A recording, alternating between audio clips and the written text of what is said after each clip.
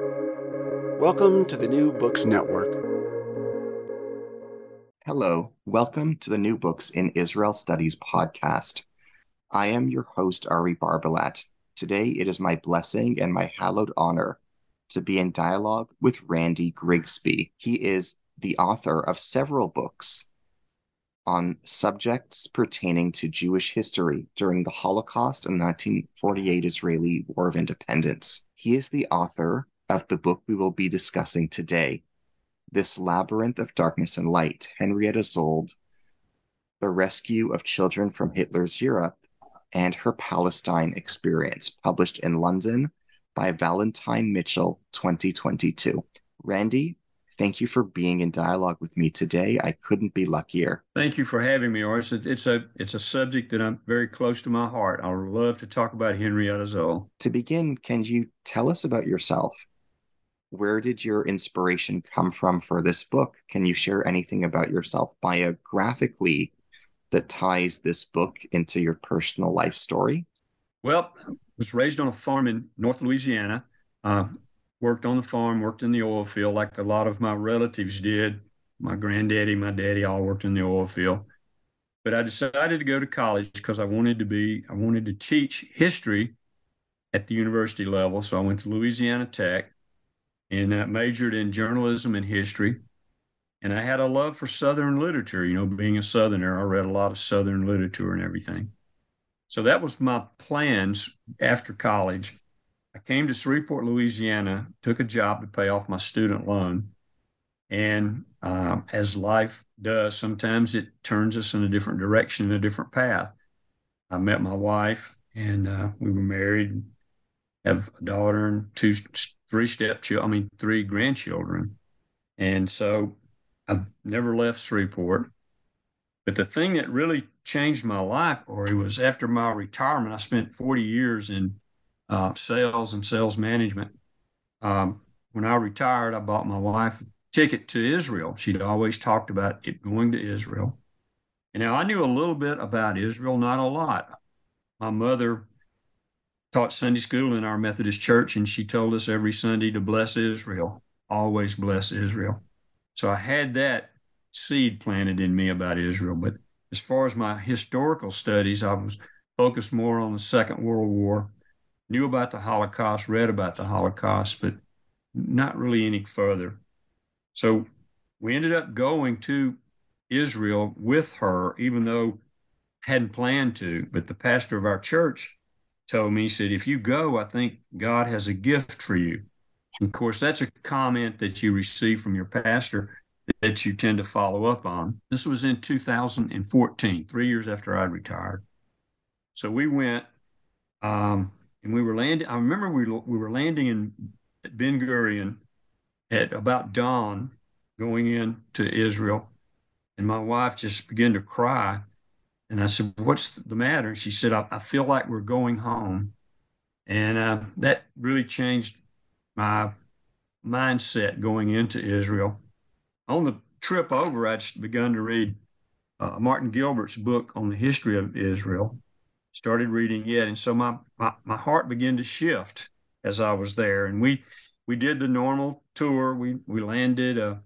We went up the coast. We went to the Galilee area, back down to the Dead Sea, and then arrived back in Jerusalem about halfway through our trip. And that night, before we were going to go to the Yad Vashem the next morning, I had a dream, and it was about the Tehran children, which my first book is about. I knew a little bit about the Tehran children from just a paragraph or two in a historical book I'd read about the Tehran conference with Roosevelt and Stalin and Churchill. I told my wife about it. She said, well, you need to ask someone.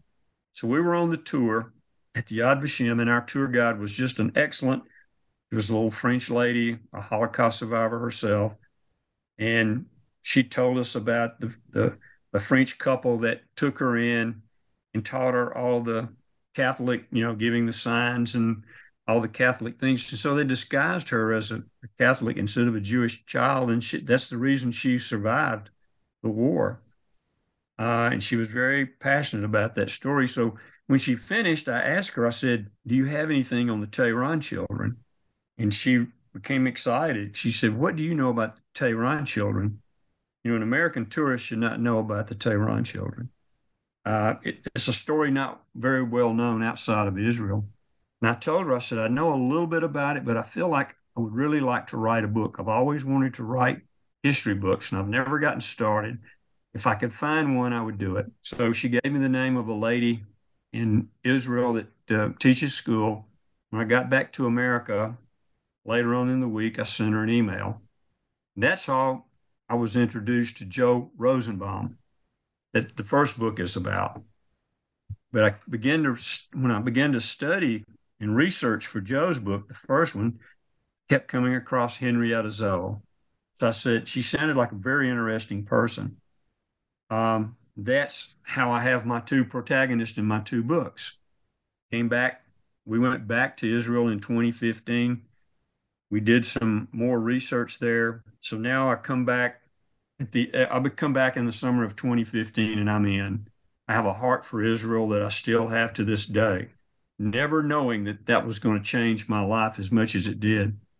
So in the next 8 years, I wrote the two books. And that brings you to today. I have a heart for Israel, and I talk about it all that I can do. I do book events, and I talk about Israel, the state of Israel, bless Israel, things that people in my part of the country, as a little country church in outside of North Louisiana, don't know a lot about. But I have been fortunate in there have been a lot of people supporting me with this book in my hometown and in other areas. That kind of brings you up to date to, I guess, today. But it's been an interesting turn since I retired. You know, or sometimes your life takes a turn that you never even thought about when that next journey begins, how it begins.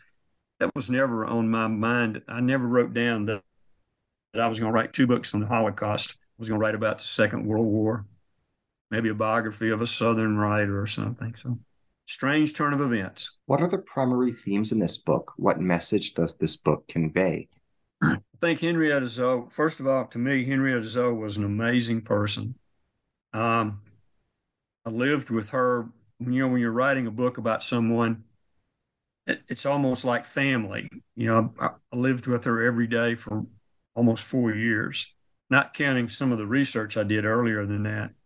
But in the main writing of the book, it was 2.5 to 3.5 years of writing off and on. It's almost like she was family. I was used to live. I miss her. I'm through with the book, and I miss Henrietta Szold because I don't get to write about her every day. What impressed me about her was her dedication to Palestine and to things that she called a higher power. She felt like she had a purpose in this. She had a strong dedication. She had a strong background because her father was a rabbi in Baltimore, Maryland. And so if you ask me themes of this, I would say a dedication to a cause that you feel like is from the heart. And also, she had some very tough points in her life that she had to work through to get to that. And it was perseverance. Henrietta Szold to me is perseverance and dedication. What would you like listeners to get out of our dialogue today?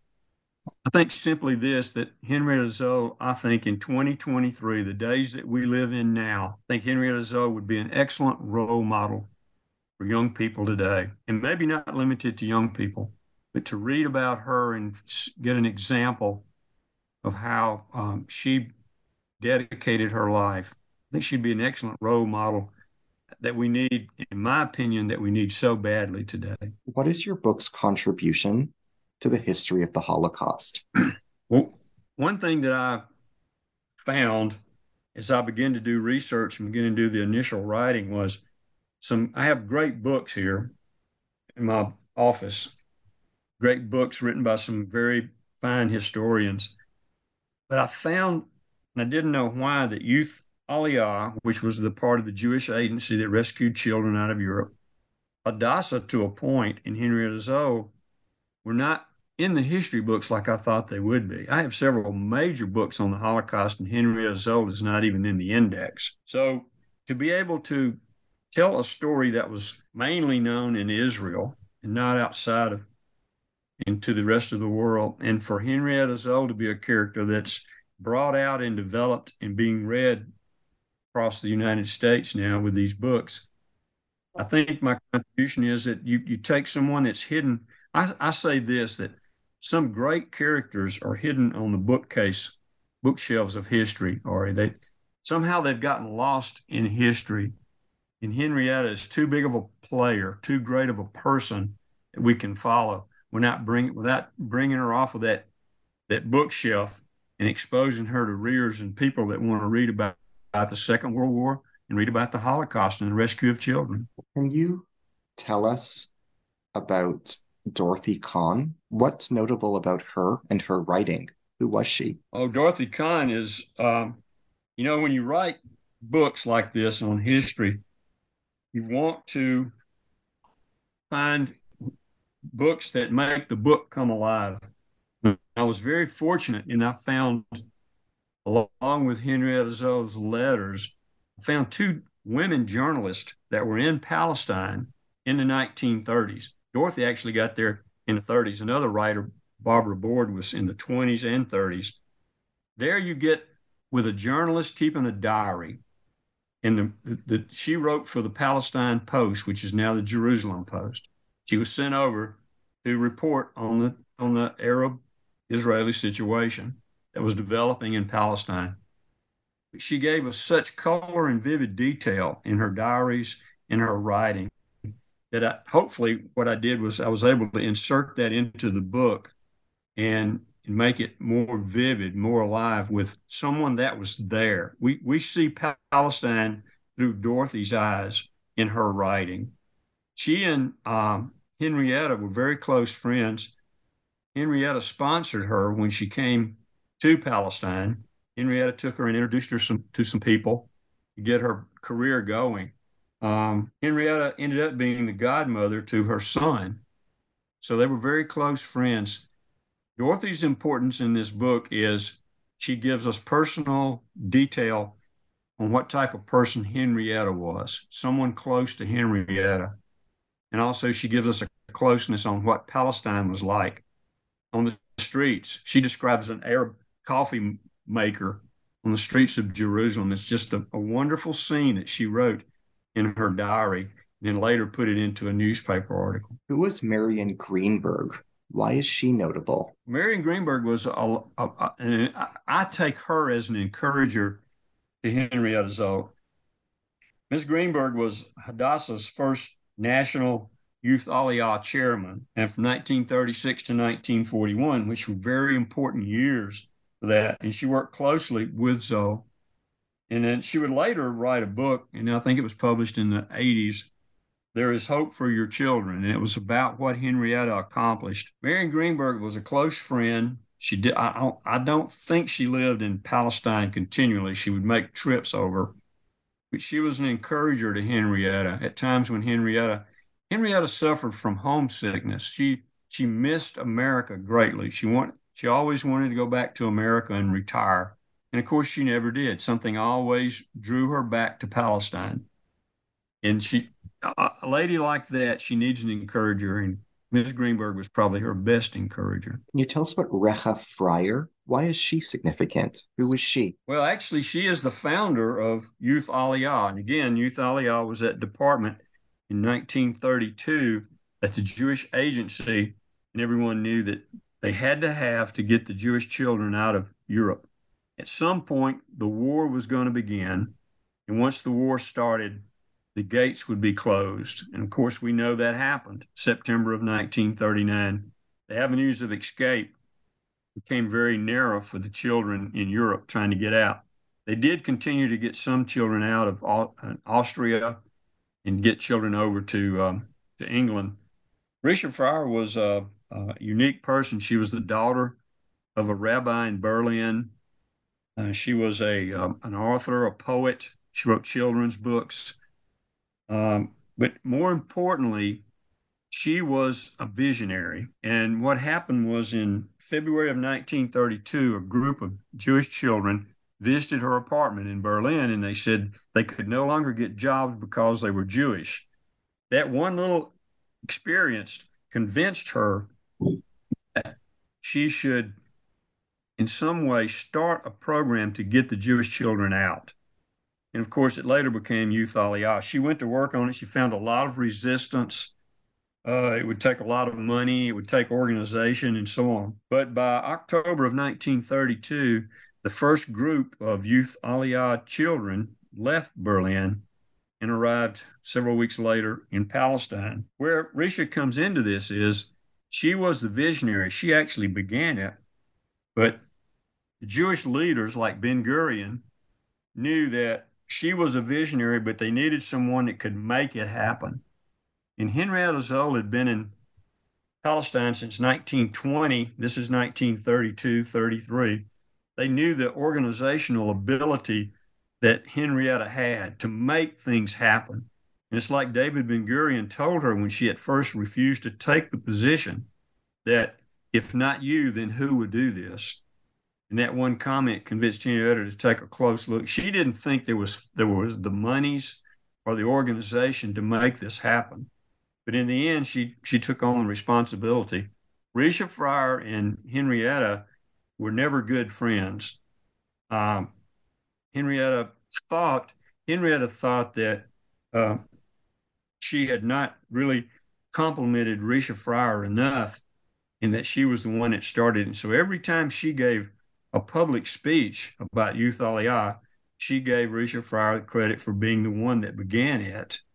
Risha Fryer stayed in Germany until the late 30s, almost stayed too late, barely got out through Vienna and she came and spent the rest of her life in Palestine. And then she thought she was going to go to work for Youth Aliyah, but Henrietta didn't have a place for her. Henrietta was a very calculated person on the organization, and you had to have something to contribute.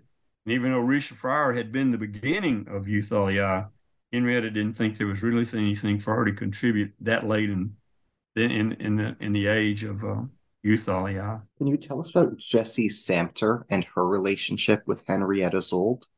How did they meet? How did they get along with each other? Jessie Samter, I know I'm saying this a lot of times, but Jessie Samter is another amazing character to read about. She was in America.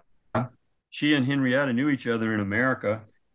Samter was a Zionist educator and a pioneer. She at one time headed the Hadassah School of Zionism.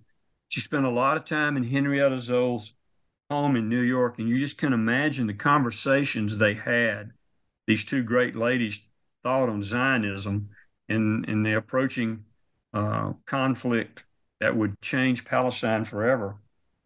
She learned much from the Europe. She writes about learning so much from the European Jews that were coming to America from a lot of Russia.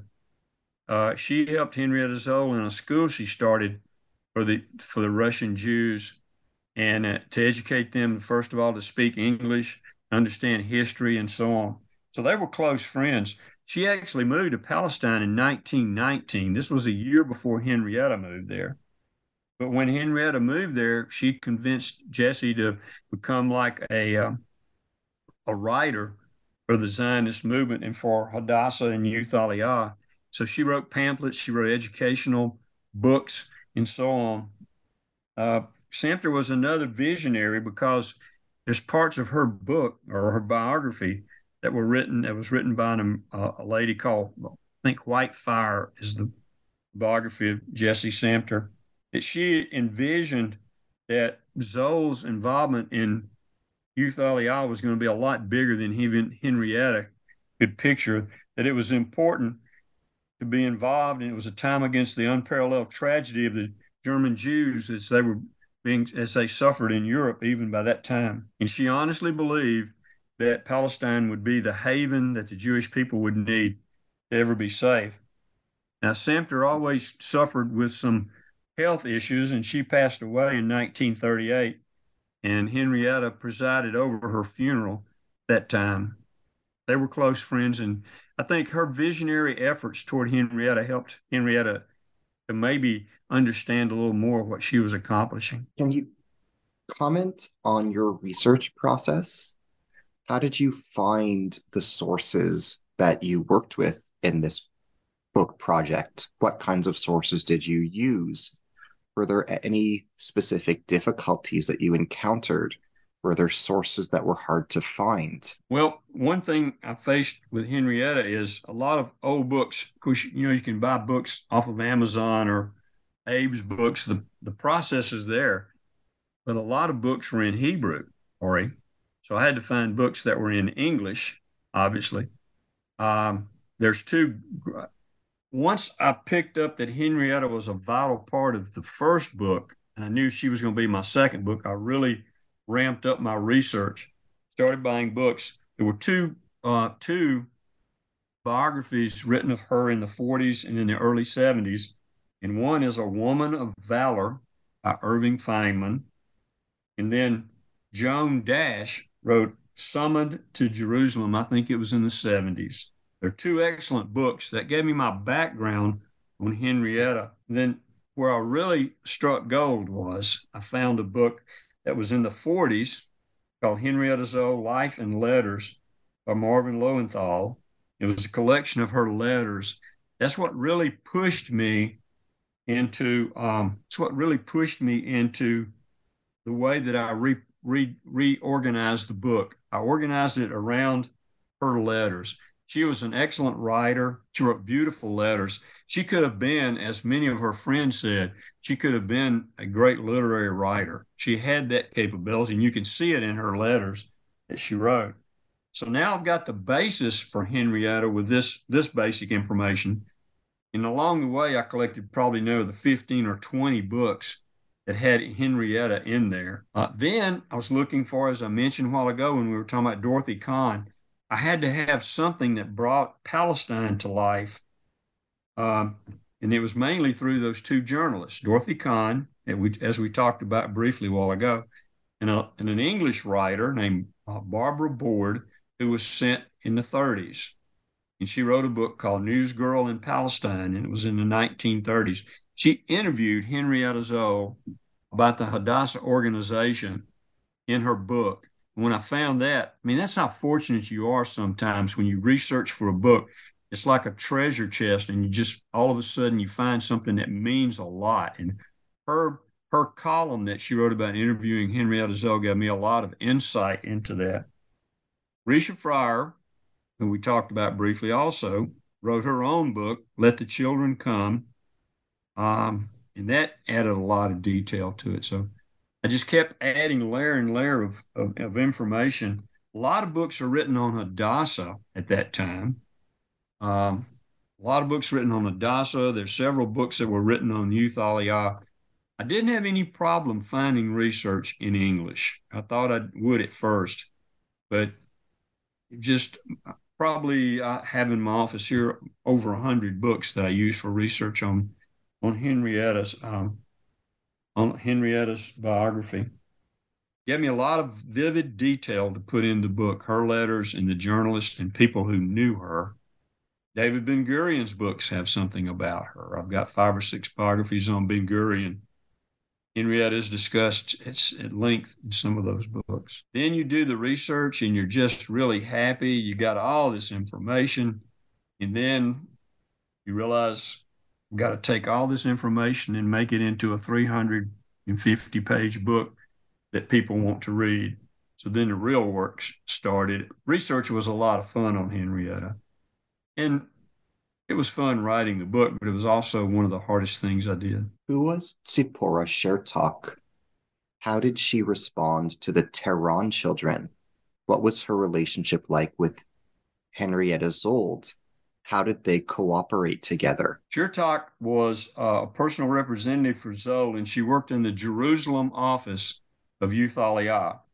And they were close friends. They had been friends since Henrietta had come to Palestine in the 1920s.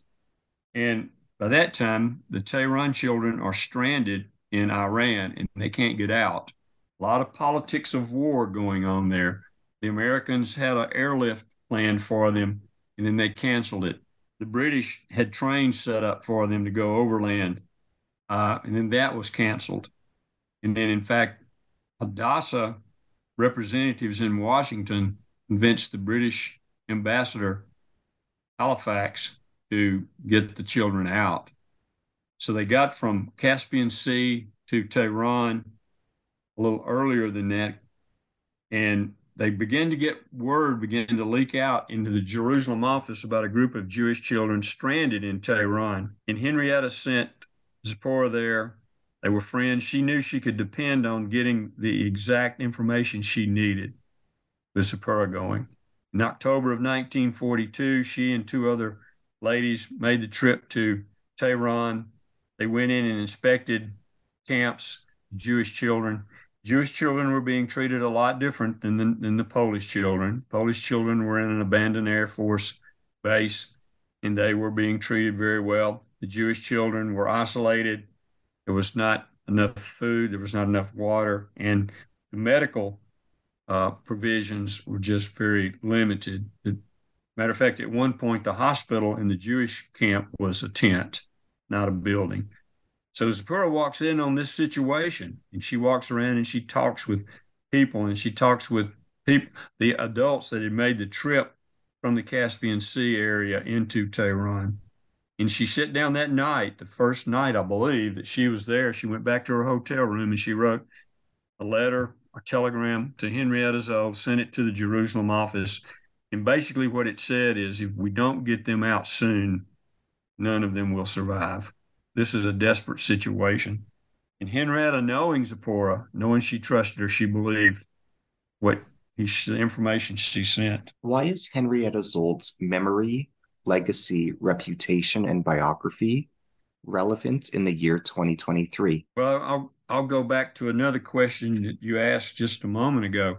I think it would be, she would be an excellent role model for today. Just like we were just talking about, she never gave up. She had roadblocks on getting the Tehran children out, the American government, the British government, the Iranian government. She just refused to say no. When she had a purpose that she wanted to accomplish, she just refused to say no and kept moving straight ahead until the Tehran children were on the way back. And she took everything personally. She did not delegate authority or delegate responsibility on this. She was updated as the Tehran children were being moved around India into ships around to Egypt and finally to Palestine. She was updated almost daily. As soon as she could get an update, she wanted to know. And when the Tehran children finally arrived in Palestine, she was there to greet them. Now, she could have sent someone else. But now she's in her 80s and her health is beginning to fail. But she still worked 15-hour days. She still rode the train over to the athlete detention camp, and she personally met everyone.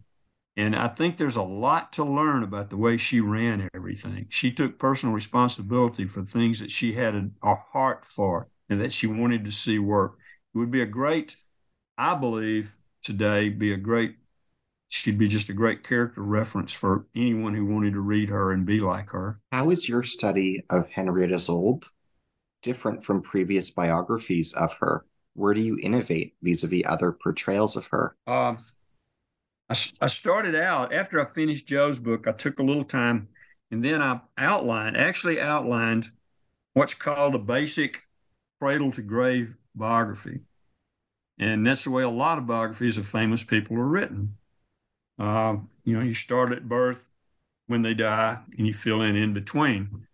I never was able to really get that going. And I had worked with a literary agent about the book, about a full biography, and then she informed me that the lady that had written the biography on Golda Meir, lioness, that lady was a noted writer in Israel, and she had negotiated a book deal for it. So that kind of left me out. Here's a new guy on the block. I've got one book published, and then the lady that did the lioness was a well-known historian. So I thought I can't walk away from this project. So what I did was I changed it from a cradle to grave. I changed it to a slice of history, which is sometimes called that. What part of Henrietta's life would have been the most important if you weren't writing a full biography? Was she often referred to the Youth Aliyah and the rescue of the children out of Europe in the 30s was the greatest thing that the Jewish people had done, and it was the greatest thing she had done. She felt very personal about that.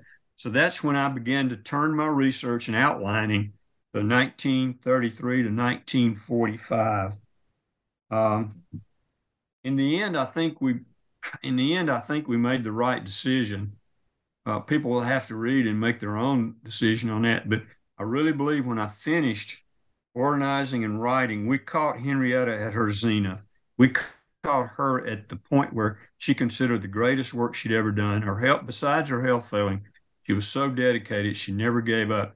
Even when she's in the hospital at the end of her days, some of her secretaries were slipping work in for her to do beyond the orders of the doctors were, of course, not to. But I think we caught her just at the right time because that was part of her life that she was probably the proudest of. And all the great things that she's done that she could have listed, that was the one thing she listed. Who was Emma Ehrlich? Why is she notable? What was her relationship like with Szold? Emma was another notable character. She was a secretary of Henrietta Szold. She was an American that had come to Berlin. And at that time, by 1935, Youth Aliyah was just growing. The office, they moved into new offices. They needed new staff. Their job just overwhelmed them. They were being very successful in getting children out of Europe. So Henrietta added more staff. She immediately liked Emma Ehrlich. Emma was an American. She was dark-haired. She was beautiful, according to the descriptions. And she and Henrietta hit it off. Henrietta had a way of really liking some people the moment she met them. And she liked Emma very much. Emma was also the one that kept Henrietta in line as a secretary. And because Henrietta would get fiery in meetings if things weren't being accomplished and things were not going well, Henrietta could really get on people and really show herself a little bit. And there's one scene in the story where she goes in and she just drills everyone about not getting this certain project done. And Emma leans down and says, "Now, Henrietta, we're going to get through doing this, and then we're going to be nice again."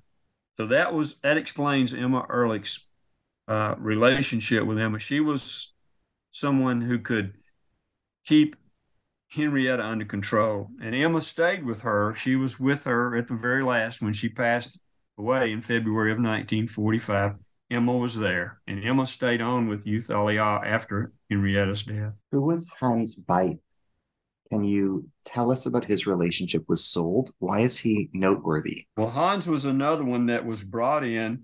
He was a German banker, came in as Youth Aliyah began to grow, probably a little bit after Emma Ehrlich and the other secretaries were hired. Hans came in. It was another person that Henrietta connected with immediately. I think it was, this was an organization full of women, and they were accomplishing everything. They were doing great jobs. But here comes this nice-looking German Jewish guy with his suits and everything. I think Henrietta liked having a man around. That's just my opinion from the letters that I read and put in the book. She liked Hans a lot, and I think she liked having that male companionship because as more children came to Palestine, they were placed in camps and kibbutz and other areas around the countryside. She would make tours and personally inspect what was going on there. She left nothing to chance. She did it herself. Well, Hans became her escort and her driver and so on. And they spent a lot of time on the road. He took care of her as he began to see her health fail and she didn't walk down the dirt roads without a lot of help from him. And he began to see her really age, and all of her work was really beginning to tell on her. I think Hans really loved her. I think everyone close to Henrietta had a special affection for her because she was tough, but she was also she was a kind-hearted person. Um, when Henrietta died, Hans Beth stayed on in the youth organization, and on a trip that he made doing inspections, he got in a gunfight with some people that were ambushed him on the road, and he got his pistol out and was defending the car, and he was shot and was killed there in Palestine, not long after Henrietta's death. On page 143, you allude to Adolf Hitler's plans to expand the Holocaust into Palestine, intending to liberate Palestine from the British. Can you expand on this? Can you elaborate on the place of Palestine in Hitler's grand strategy and Middle East policy? Anytime someone writes a book, we learn things we didn't know, Ari. This was something I had even in all of my World War II research I had done over the years since college, I did not know this, but I saw it mentioned in David Ben-Gurion biography that if Rommel had won North Africa and moved into Egypt, Ben-Gurion had a plan to make Mount Carmel a modern-day Masada. That they would do the Jewish army, the Haganah, would make their last stand right there at Mount Carmel. That fact amazed me. It skipped a lot of books I had read. So I dug out a book called The Plans for the Extermination of the Jews in Palestine by Martin Coopers, and I began to study that. And there was indeed a plan that at that time, Rommel was winning in North Africa. And if he had gone into Egypt, there were plans on paper drawn to create camps very similar to the camps in Europe in the Palestine territory. Even to the point where in 1937, Adolf Eichmann, along with his boss, Herbert Hagen, had traveled to the Middle East to do research on setting up these camps and how much the Arabs would supported them. And there was a lot of support for the Nazis in the Arab countries. Lebanon was a hotbed of Nazi support. In the end, of course, it didn't work. Eichmann went back with his doubts on whether he would have had the support to do it. But then more importantly, Rommel didn't win the Battle of El Alamein, and that the threat to Palestine at that point was over. So there were plans to make, if Rommel had been successful, Palestine could have very well become another scene like Poland in the 1940s. Amazing fact that just totally skipped me for years. I didn't know that. What transpired during Henrietta Szold's visit to Berlin in 1933? How did she perceive Adolf Hitler? Well, she actually made 3 trips, 1933, 35, and 37. So you can imagine the progression of what she saw really affected her. Her first trip, as you say, was in 1933. She had read some of Adolf Hitler's book, I believe, and she knew exactly where he was going with this. Dangerous times were ahead.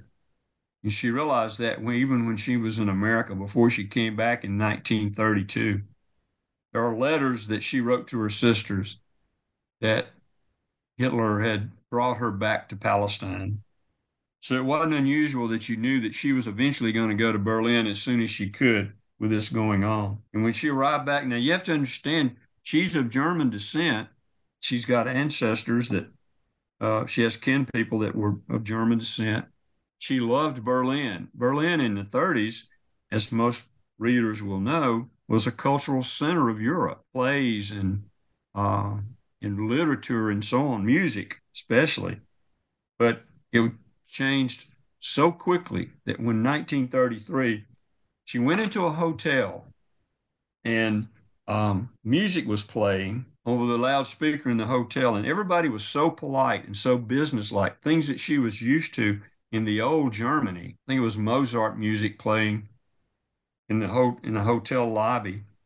The music stopped, and Hitler began to make a speech, and she saw the transformation of the German people, the waiters and the bellhops and the desk clerks, from the music where they were just the Germans she had known to these people. And she said, she wrote in a letter that she wrote after traveling to Berlin, that she saw the tightness of their faces and the long, unblinking stare of worshiping eyes. And then that was the moment that Henrietta realized for sure what Hitler was capable of. To see a transformation of a cultural great people transformed just from listening to music to hear this man speak over the radio. And then, of course, later in the streets, she noticed the posters that were plastered everywhere announcing that this hatred message that he had. The Jews of the world want to destroy Germany. German people resist. That particular poster was all over businesses and walls and on street signs and so on. Those two incidences, without a doubt, told her in 1933 where this was going. Then in 1937, of course, things became a lot worse.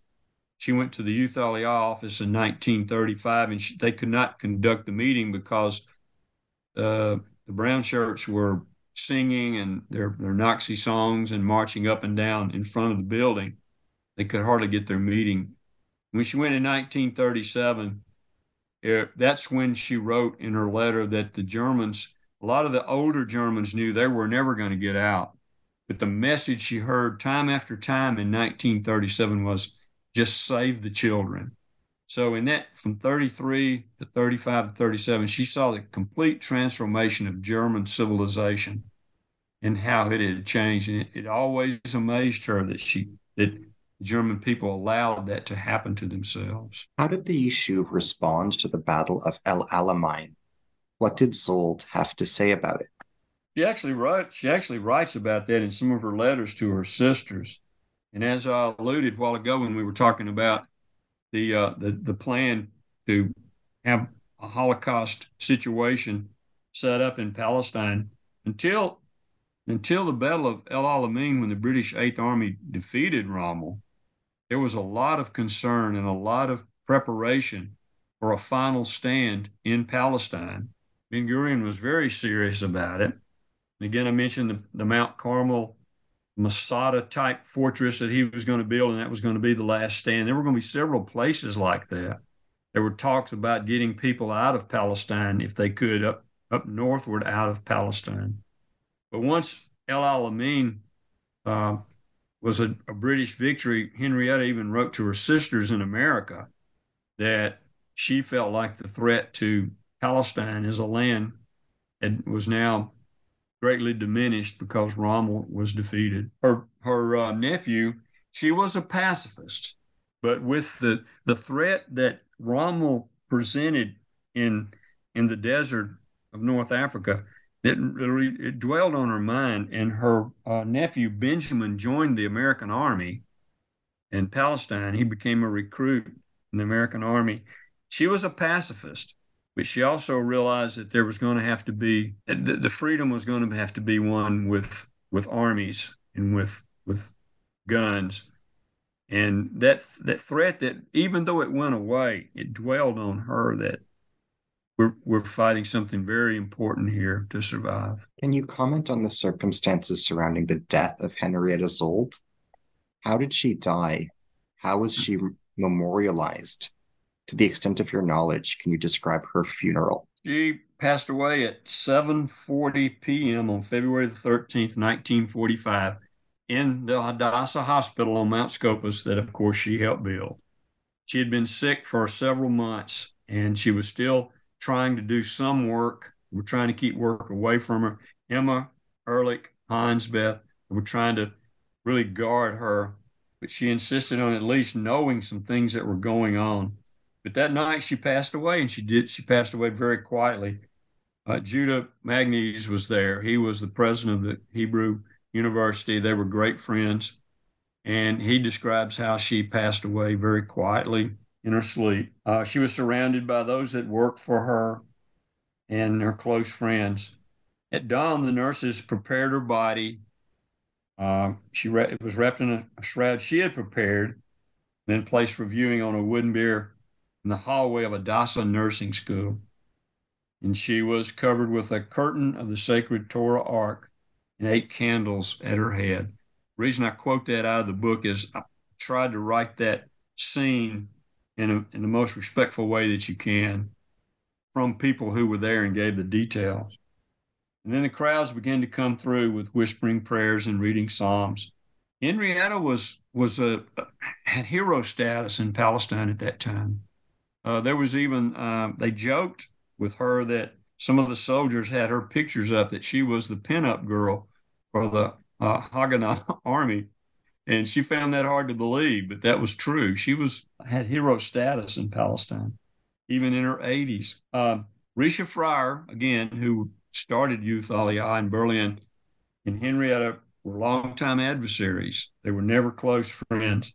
But there's one passage in the book that I wrote out of a witness that afternoon, after the crowds had been coming through all day to view the body, Risha Fryer stood in a shadowed corner of the room, and she watched over the body for hours until daylight the next day. So even though they were adversaries, it was obvious that Risha Fryer had a lot of respect. The next day when she was buried was cold and chilled wind was blowing across. And Henrietta was buried on the Mount of Olives, which she looked over from her hotel room earlier when she came to Palestine in the 20s. And she looked over the Mount of Olives and she was very homesick. And now that was where she was buried, right there on the Mount of Olives. Now, on her tombstone was written of all the great things an epitaph that could be written of Henrietta Szold. She gave specific instructions that the only thing written was, "Here lies Henrietta Szold, daughter of Rabbi Benjamin." She always considered her the daughter of her father. That was how her life ended. There was no big ceremony, everything per her instructions. But later on, there was a memorial service where some of the Zionist leaders spoke, and one of the Youth Aliyah children spoke the Kaddish over her body years later. Can you tell us about Henrietta Szold's childhood? What have you learned about her childhood that readers and listeners would benefit from knowing? I think that's the one thing that, using a slice of history biography instead of a full biography, I would have loved to have written at length about her childhood. She had such a beautiful childhood. She was raised in Baltimore, Maryland. Her father was a rabbi. He was studious person. He read a lot. He wrote a lot. He had an office full of books. And at 5 years old, he made her a little desk so she could sit at her desk while he was sitting at his desk. Matter of fact, there's an opening in the book where she wrote her first letter when she was 5 years old, sitting at that desk in her father's library. He had gone on a business trip, and she wrote a letter that said, "Father, I just want you to know everything is going fine here." She wrote her first letter when she was 5 years old. She wrote her last letter in the hospital in 1945, in the Hadassah Hospital, and she wrote thousands of letters in between that. Her mother she came from a very warm childhood. She had sisters that she loved. They had one sister that passed away when she was young. It was a very traumatic experience for Henrietta. But when she went out into the world, she was totally prepared from a literary standpoint, from understanding life that her father and her mother taught her. It was a childhood that she looked back on many times, and she always was homesick for America, and she always planned on, and she was pursued by her sisters to retire from Palestine in her 70s and come to America and retire and live on her sister's farm in Connecticut. And of course, she never gave up that dedication. When she left, she went to work for the Jewish Publication Society, which was a great job for her. That's when she moved out into the world. But you'll read some of her childhood biography in my book, as much as I could put in, and that she read a lot. She had a tree under the garden in the back. That was her favorite place to read.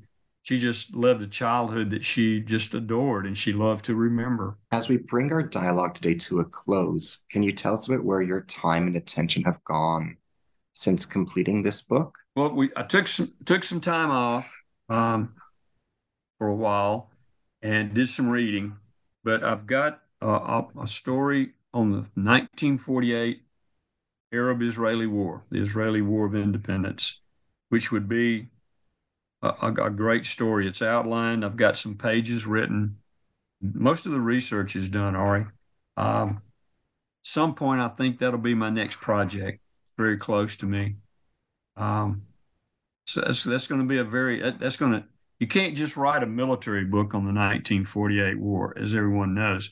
You can write a military book, but you're going to be dealing with a lot of other aspects that were going on in 1948 in Palestine. I don't see how you can just do a military book without covering all the fringe events that are going on around Israel becoming a nation.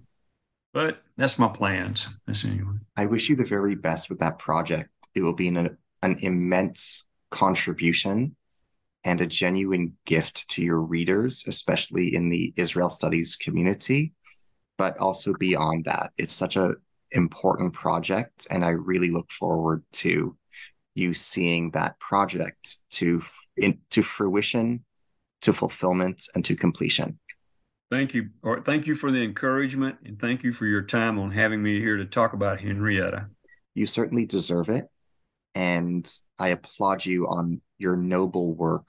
I feel blessed to have spoken to you today and feel absolutely grateful that this wonderful research on Henrietta Szold exists for the benefit of everybody due to your sacrifices and due to your investment of time and resources. Thank you. Thank you very much. To our listeners, I'm your host on the New Books in Israel Studies podcast, Ari Barbalat. Today, I've been in dialogue with Randy Grigsby, author of many writings on Jewish subjects, specifically the Holocaust and the 1948 Israeli War of Independence.